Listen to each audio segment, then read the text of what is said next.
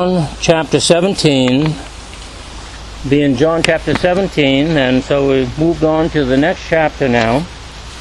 And we're just looking at verses 1 through 5. We won't be taking a lot of verses this first session, but next time we'll go on further into the Lord's Prayer, or as it is commonly called, Christ's high priestly intercessory prayer, as we recognize that this prayer is quite different than the example prayer that he gave to his disciples, which we commonly refer to as Our Father prayer. But we find that this prayer is an intercessory prayer.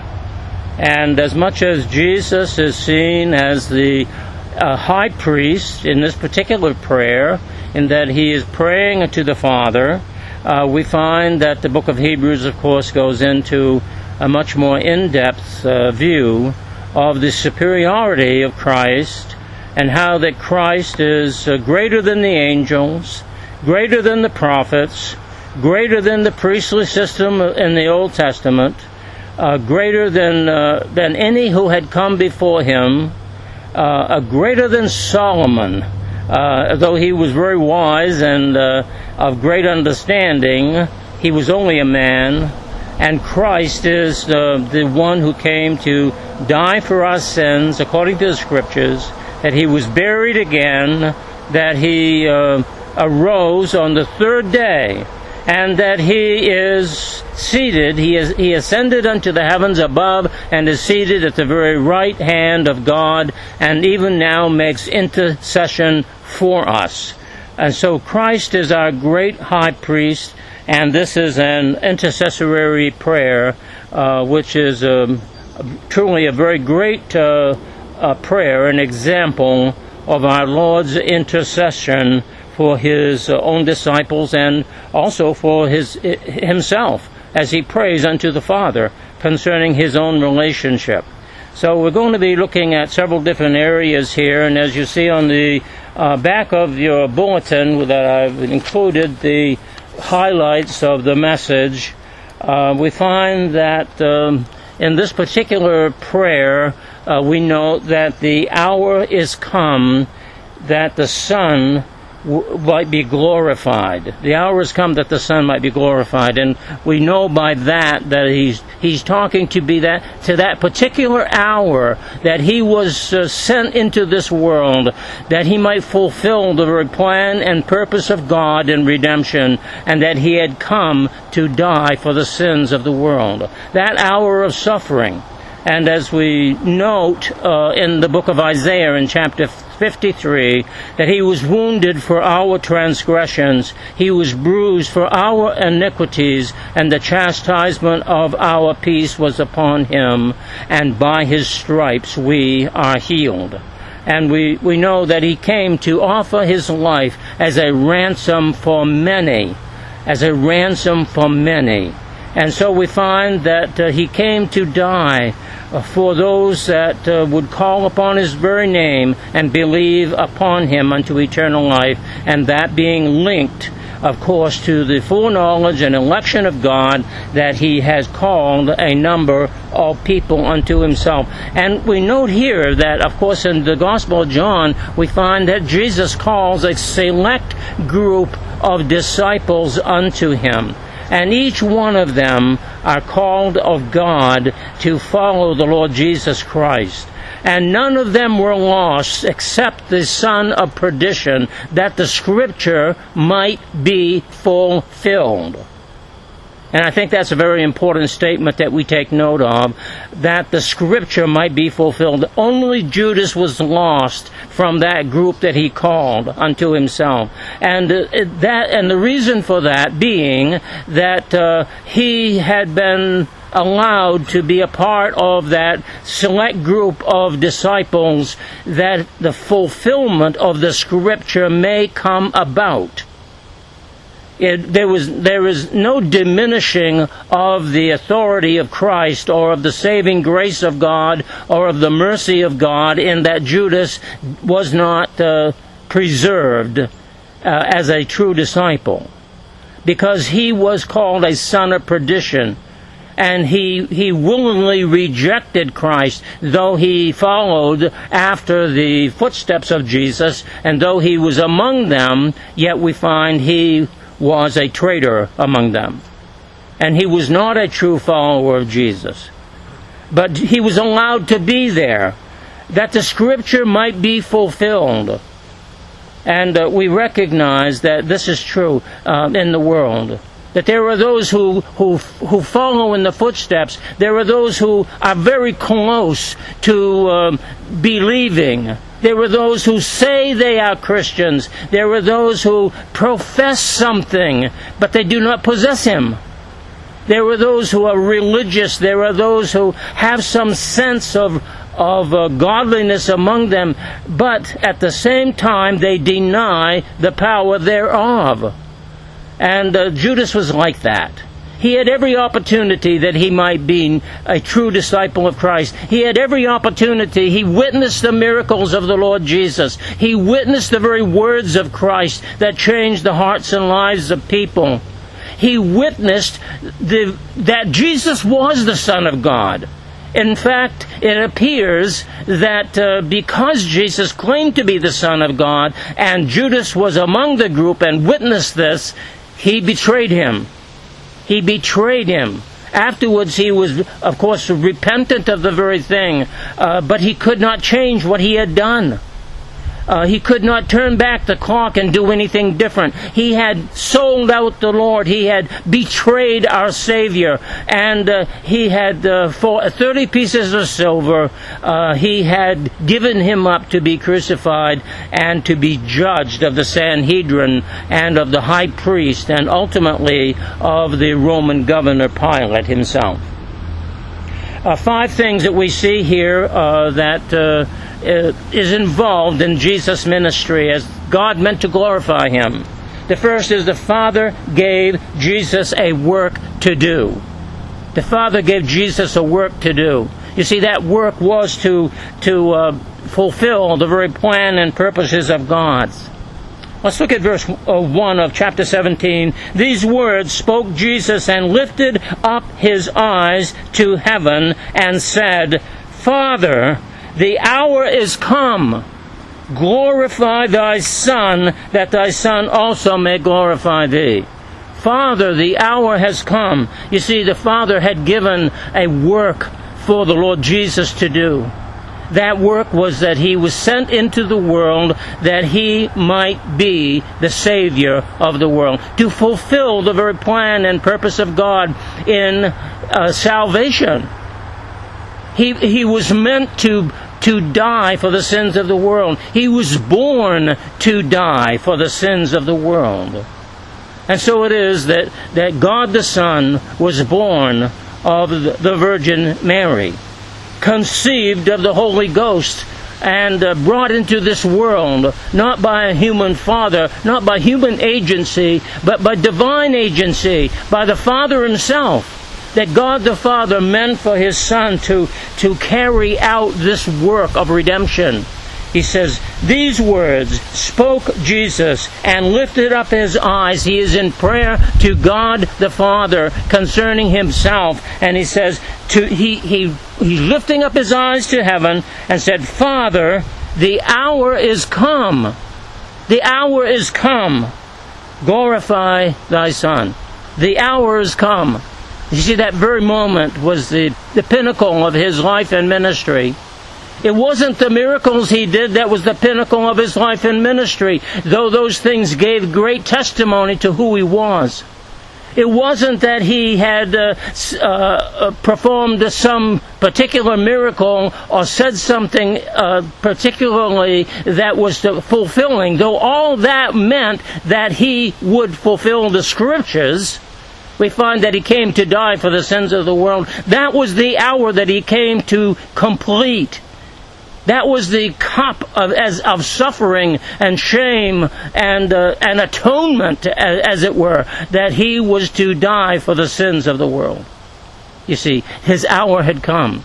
That very moment when all these things should be brought to full fruition, that the Son of God would be glorified in that he would fulfill the very plan and purpose of God.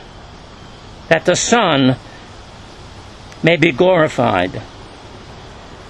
And also he says here, Father, the hour is come, glorify thy Son, that thy Son may also glorify thee. The Son was to glorify the Father. So the work also meant that not only the Son would be glorified, but the Father would be glorified. And when we think about the triunity of the Godhead, God the Father, God the Son, God the Holy Spirit, we find they are co-equal and co-eternal in that great redemptive work of God. They are co-equal and co-eternal, and that the Father meant to glorify the Son, and the Son meant to glorify the Father, and that all these things would come to pass, that God's work of salvation or redemption would be fulfilled. It would be fulfilled. And therefore the gospel that we know and love, the gospel which we preach, is that gospel of salvation, the power of God unto salvation to the Jew first and also to the Greek. And so the gospel is meant to be preached universally. And it is that power of God that comes through because of the fulfillment of the very Word of God as the hour came upon the Lord Jesus Christ to go to the cross and to fulfill the Father's will. In verse 2, as thou hast given him power over all flesh, that he should give eternal life to as many as thou hast given him. To give eternal life to as many as thou hast given him. And this is the second area we want to consider here. The Father gave Jesus believers. The Father gave Jesus believers. He came to save people. He came to save believers. You know, we call ourselves believers because we are followers of Christ. We call ourselves believers because we have faith in the Lord Jesus Christ. And just as much as it is the power of God unto salvation to save us, God requires us to believe on the Lord Jesus Christ, and thou shalt be saved. And so human responsibility is a part of the great work of redemption. Human responsibility. And we find that human responsibility comes about because Christ himself was given, and because that redemptive work of God is made known unto us, because God himself sent his Son, and because that work of redemption is fulfilled through Christ. God gave him the work of redemption. So we can become believers because of the work of redemption. Because of the work that God gave to his Son, the Lord Jesus Christ. And we can be known as believers. As thou hast given him power over all flesh, that he should give eternal life to as many as thou hast given him. To as many as thou hast given him. You see, God has given Jesus many to believe. His life was given as a ransom for many.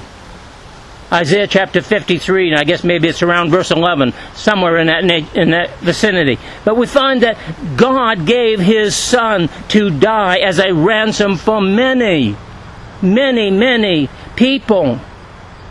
Of course, when we say many, we can't come up with a definite number, can we? Nor should we.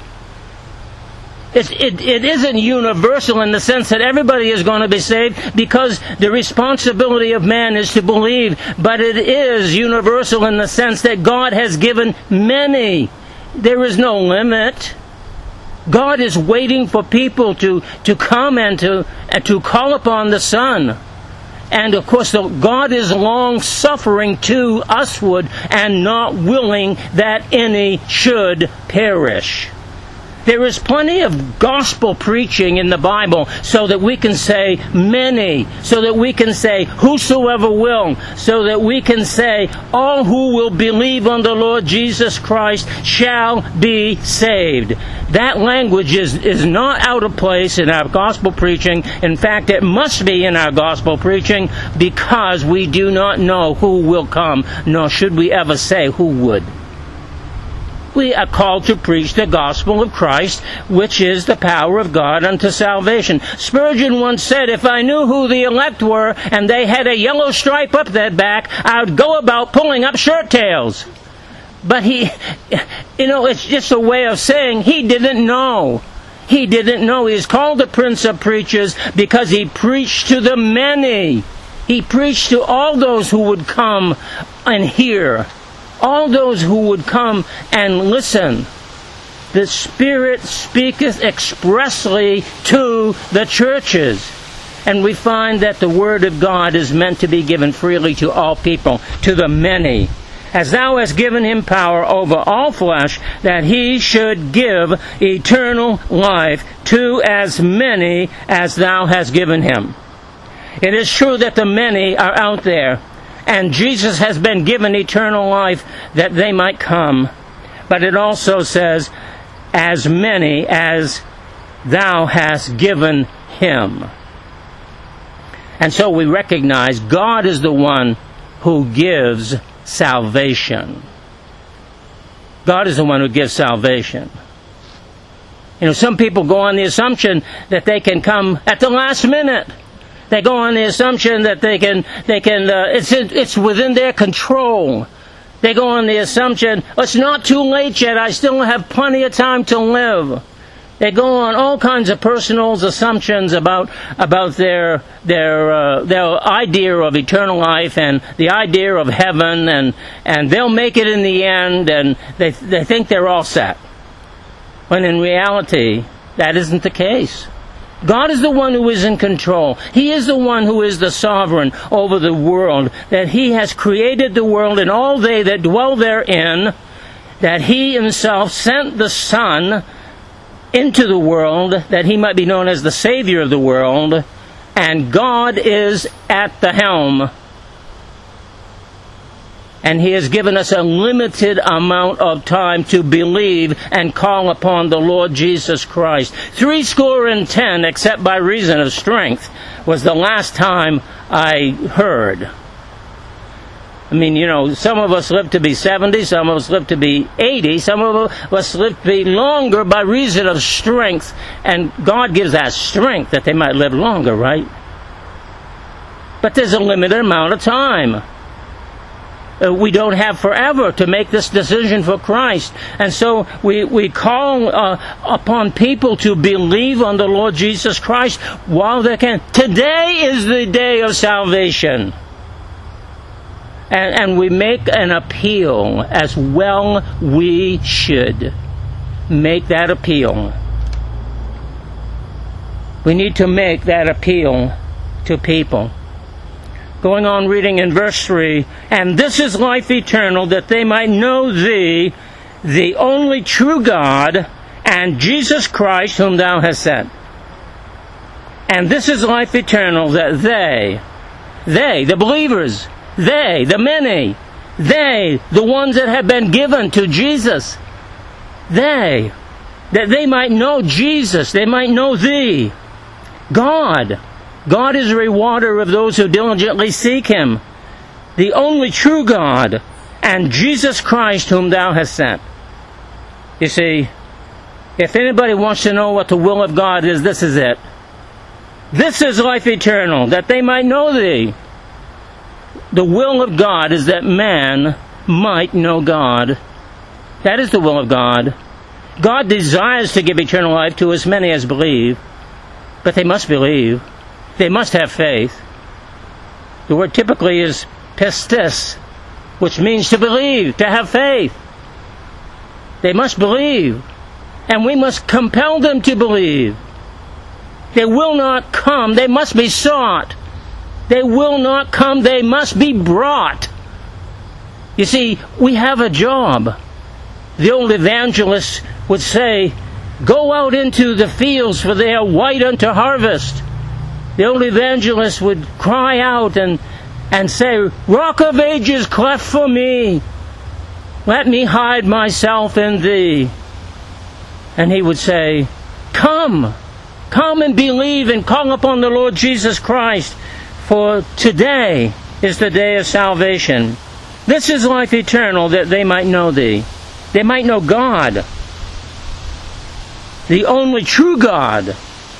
Now this is, of course, very exclusive today, the only true God. Today, is inclusive. Everybody wants to be inclusive.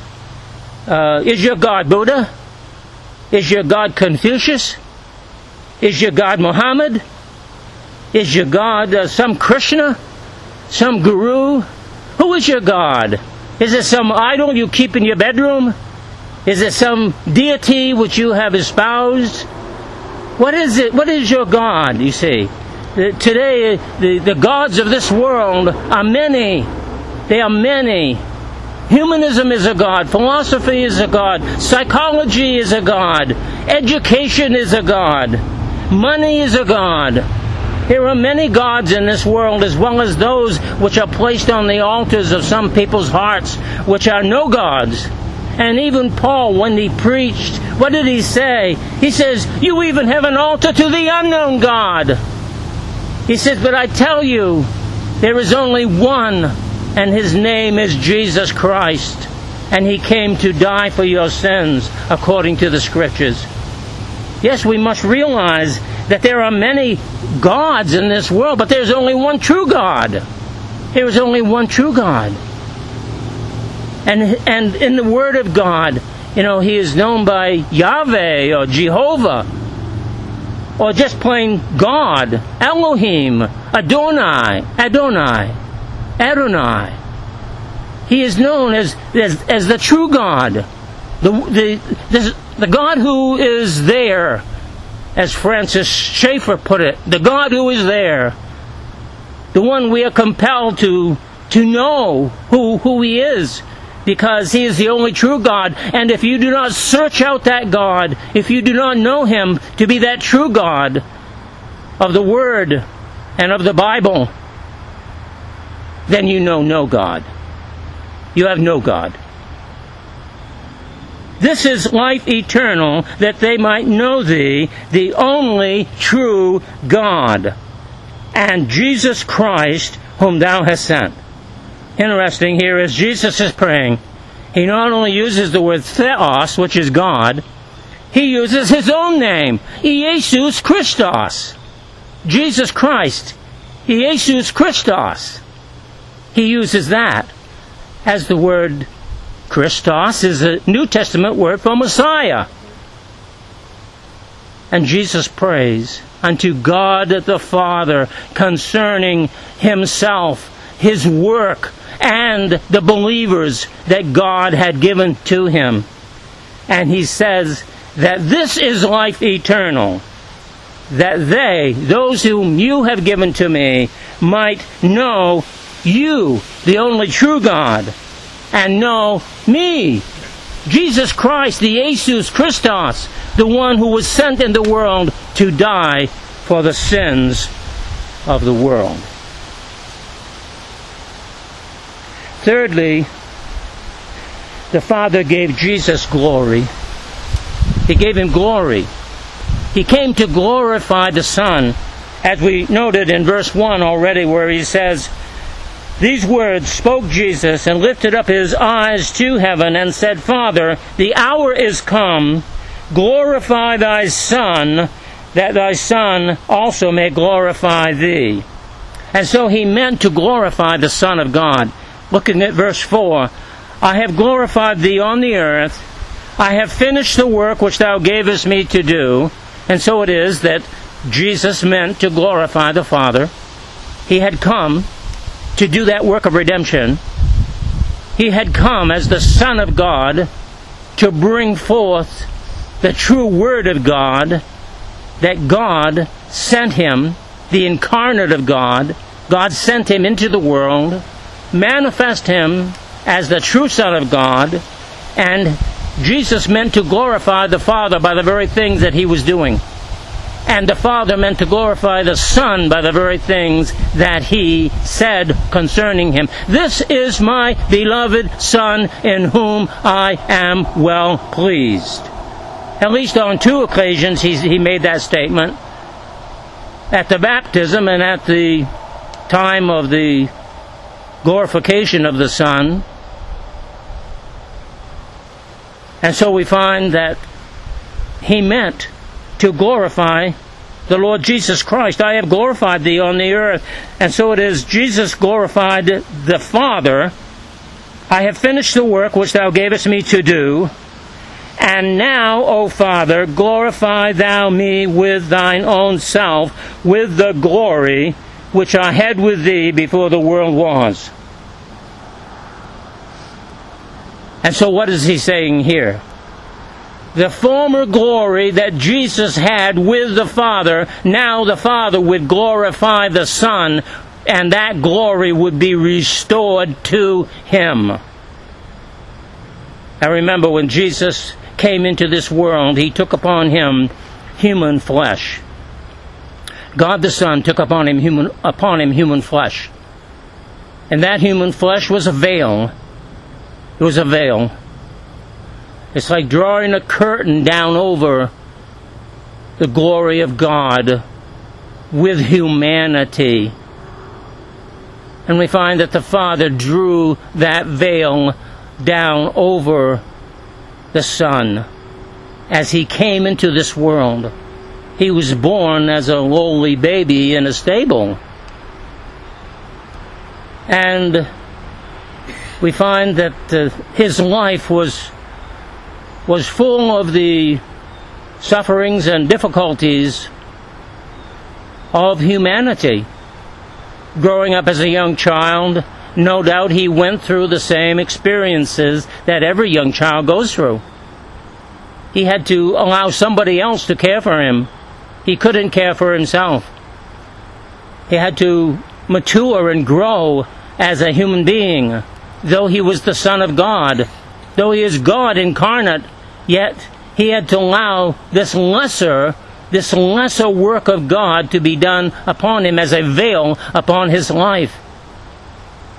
Nobody knew him to be the Son of God save those who were threatened by him, such as Herod, and how he desired to send soldiers to Bethlehem and to kill all the children because he was so menial himself that he felt threatened by this little child. Well, that was typical of kings, wasn't it? Whenever a king ascended to a throne, he made sure he got rid of all the heirs. He killed them all, took the sword to them, shed blood everywhere he could go because he was so afraid that he was going to lose his throne. Well, we find that Jesus had to be hid away. He went to Egypt because he had to be hid away. Even God told him, go into Egypt. He told Joseph by an angel, take the child, go to Egypt, stay there until Herod dies. Until Herod is out of the way. Then you can come back. And then, what did he do? He went off to Galilee. He went off to Nazareth. And became a lowly apprentice to a carpenter. And worked with wood. And learned at the feet of his father Joseph, of his stepfather. And there he finished his growing up days until he was ready. Until the last prophet of the Old Testament came forth with camel skins and long hair as a Nazarite and began preaching Christ and came preaching repentance, for the kingdom of God is at hand. And so John came preaching Christ. And Jesus came forth, one who would step into the shoes of these well-worn sandals and he would tread the Judean hillsides, and he would wait upon God for those times to be fulfilled. For that time to be fulfilled. And now, O Father, glorify me with thine own self, with the glory which I had with thee before the world was. Before the world was.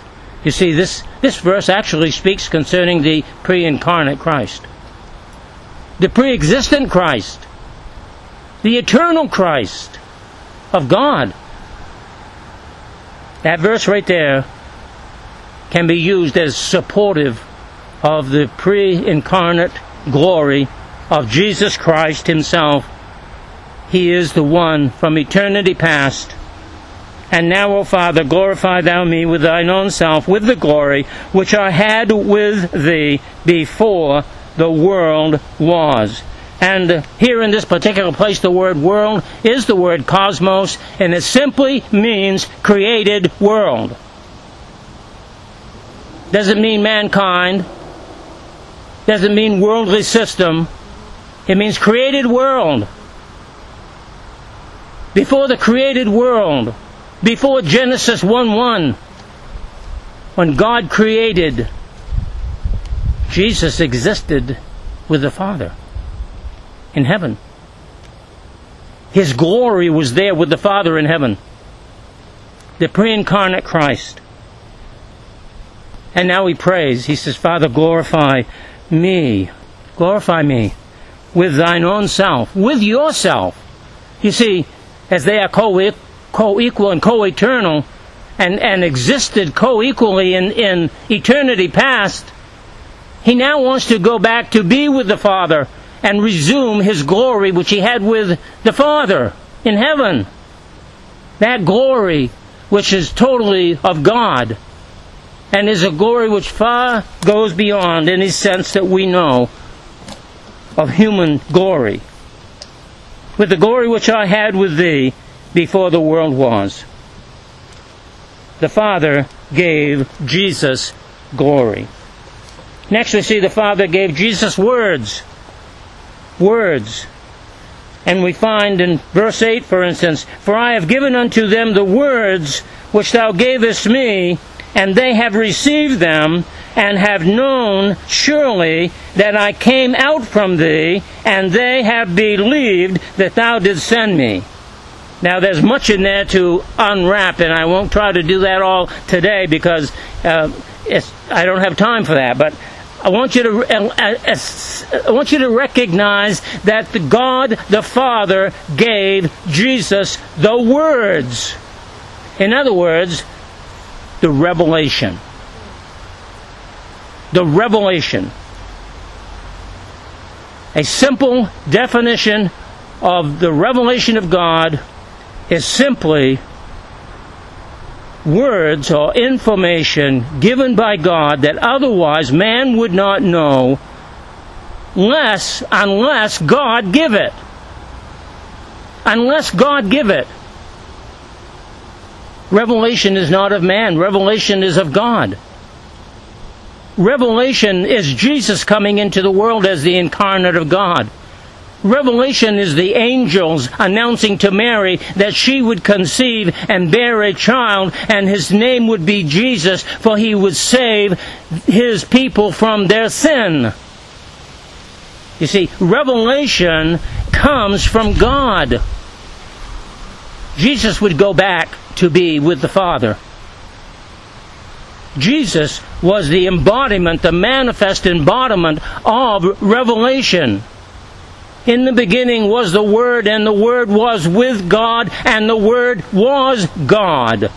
John 1:1, right? Revelation. He is the divine Logos. He is the revelation of God. Jesus is the Word of God. You see, God gave those words, gave that Word to Jesus. Gave that revelation of Jesus. He gave it. And then also, lastly, the Father gave Jesus authority in His name. Look at verses 11 and 12. and now I am no more in the world, but these are in the world. And I come to thee, Holy Father. Keep through thine own name those whom thou hast given me, that they may be one as we are. Note the word name. Also in verse 12, while I was with them in the world, I kept them in thy name.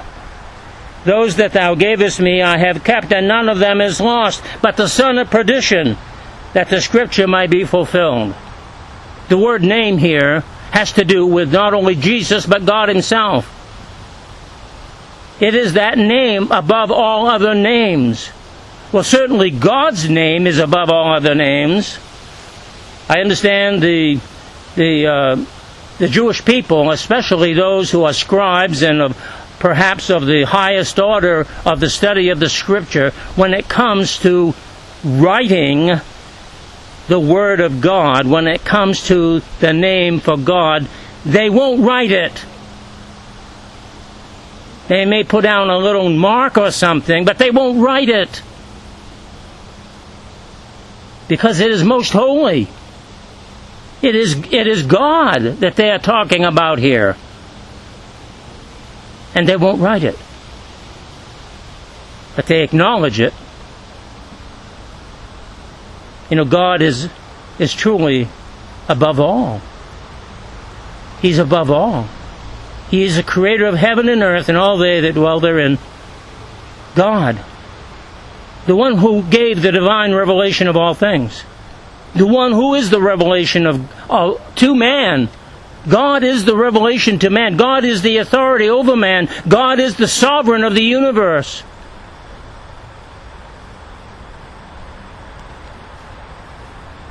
And Jesus was given the authority by his name. By his very name. And so, in verse 11, and now I am no more in the world. He's speaking as though he had already left. But these are in the world. Oh, Jesus knew where he was going. He was going back to be with the Father. And the disciples would be left. And I come to thee, Holy Father. Keep through thine own name, the name of God, those whom thou hast given me, that they may be one as we are one. Jesus says, I am one with you, Father. Keep them in the authority of your name. Well, we do pray unto God the Father in Jesus' name. Can we approach God in any other name? There is no other name given under heaven where man must be saved. You see, God has given the authority of his word. Jesus is the divine revelation. Jesus is the divine incarnation. Jesus is the divine redemption. We have no other means of approaching God but through the name of Jesus. And so we come in the authority of Jesus' name unto God the Father in heaven. And we worship God the Father in Jesus Christ our Lord. The Father gave authority in his name to Jesus. While I was with them in the world, I kept them in my name. Verse 12, I kept them in my name. Those that thou gavest me, I have kept, and none of them is lost. As Pastor Vo said, we're in the hollow, we're in the hand, we're in Jesus' hand. No man can pluck us out of his hand. Jesus is keeping us by the power of his authority as his believers.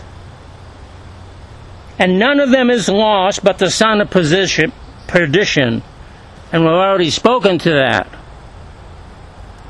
Judas rejected Christ. The others believed that he was the true Messiah of God.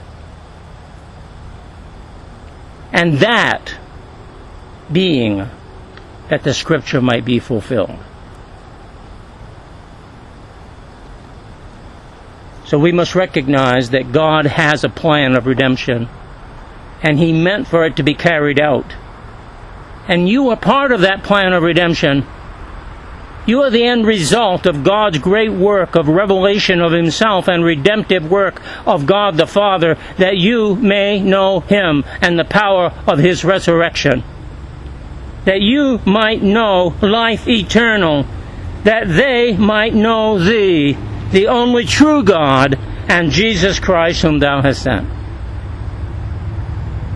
You see, we have a very close relationship to God the Father because of Jesus Christ.